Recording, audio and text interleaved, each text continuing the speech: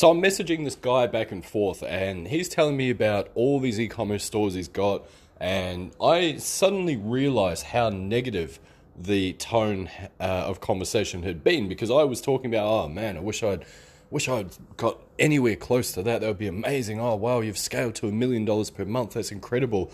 And then he said something that I think is a bit of a game changer. I'm going to share that with you guys right after this.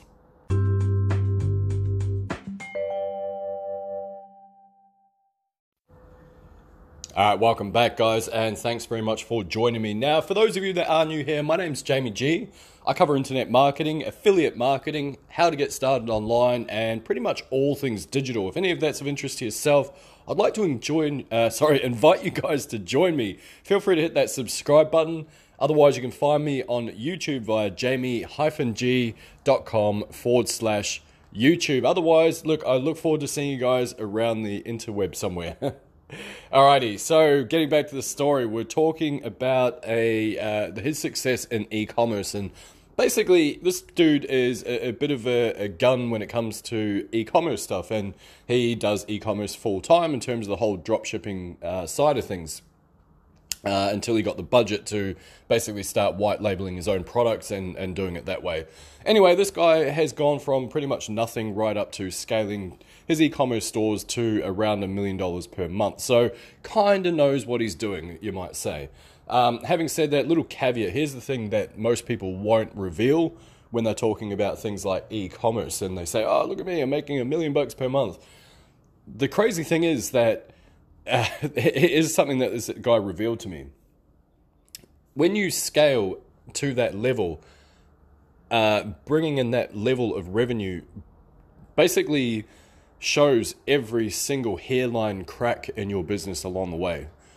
Everything that could possibly leak will leak, and it's about you plugging those leaks. And so here's the thing. Yes, he made $1 million in revenue, but his return was actually only 5%. So out of all that revenue that came in, basically only made 50 grand for the month. And I say only because if you imagine bringing in $1 million revenue and only making 50 grand, is really not that big of numbers. 5% return. Hopefully I've got my maths right. It's Monday morning here when I'm recording this.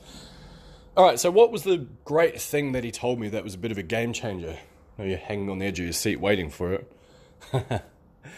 We were talking about mindset, and the thing is that, and don't worry, this isn't going to be me pretending I'm some Tony Robbins guru talking about mindset for the whole time, but it is really, really important, I think, as entrepreneurs. And I guess one of the things that I keep seeing is people that, I've talked about shiny object syndrome many, many times, or as I call it, magpie syndrome, very, very similar thing, really. Talked about people that don't really have the same focus as other people, and that's why they get stuff done, why others don't. And unfortunately, I'm one of them. I allow myself to get distracted. I've been doing this game for a long time, and I still find I have too many browser tabs open. I find that all of a sudden I'm on some weird sales page. I have no idea how I ended up there. All of a sudden I'm trying to work out how to do this tiny little thing on my website, which in reality has no importance whatsoever. It's not going to bring in more revenue from doing that, but I spend an hour and a half researching how to do this because it frustrates me. That's not productive.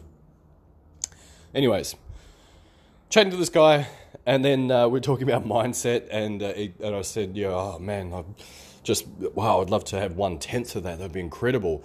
And at this stage, he hadn't revealed that he was, making $1 million a month. He was talking about more, that he prefers when his sites are actually sitting around 250 to 500K because the margin percentage is usually a lot higher for him, and it's actually a lot easier to manage. As kind of odd as that sounds, but anyways.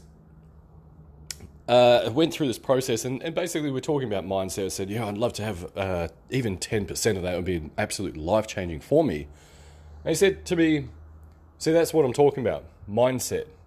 And basically he then highlighted what I had said. This is all via Messenger, by the way. So it highlighted what I said, and he said, that's what I'm talking about right there. I would love to have 1/10 of that.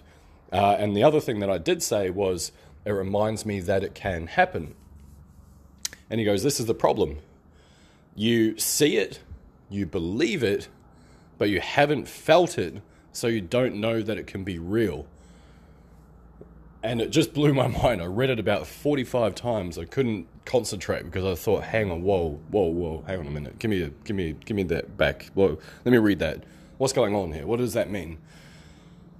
You see it, you believe it, but because you've never felt it, you don't fully commit to it.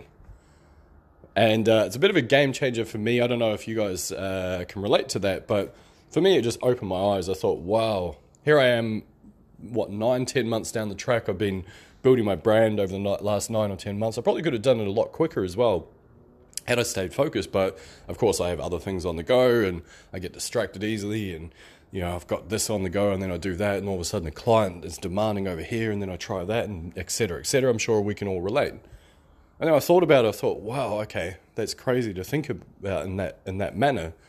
Like, am I really that committed? Do I really, really want it?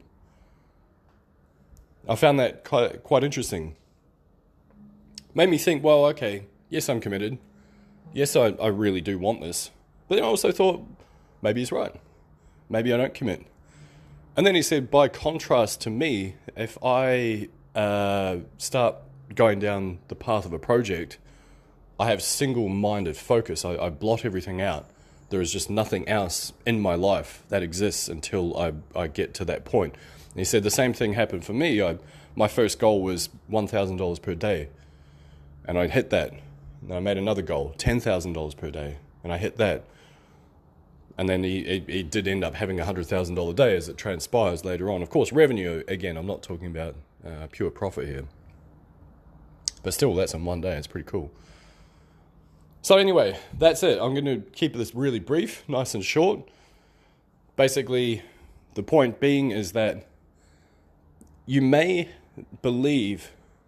see these people getting results, but because you haven't felt it yourself, you don't fully commit. So my challenge to you, if you're listening at this point, is to do an audit of what you do in terms of your affiliate business, in terms of your online activities.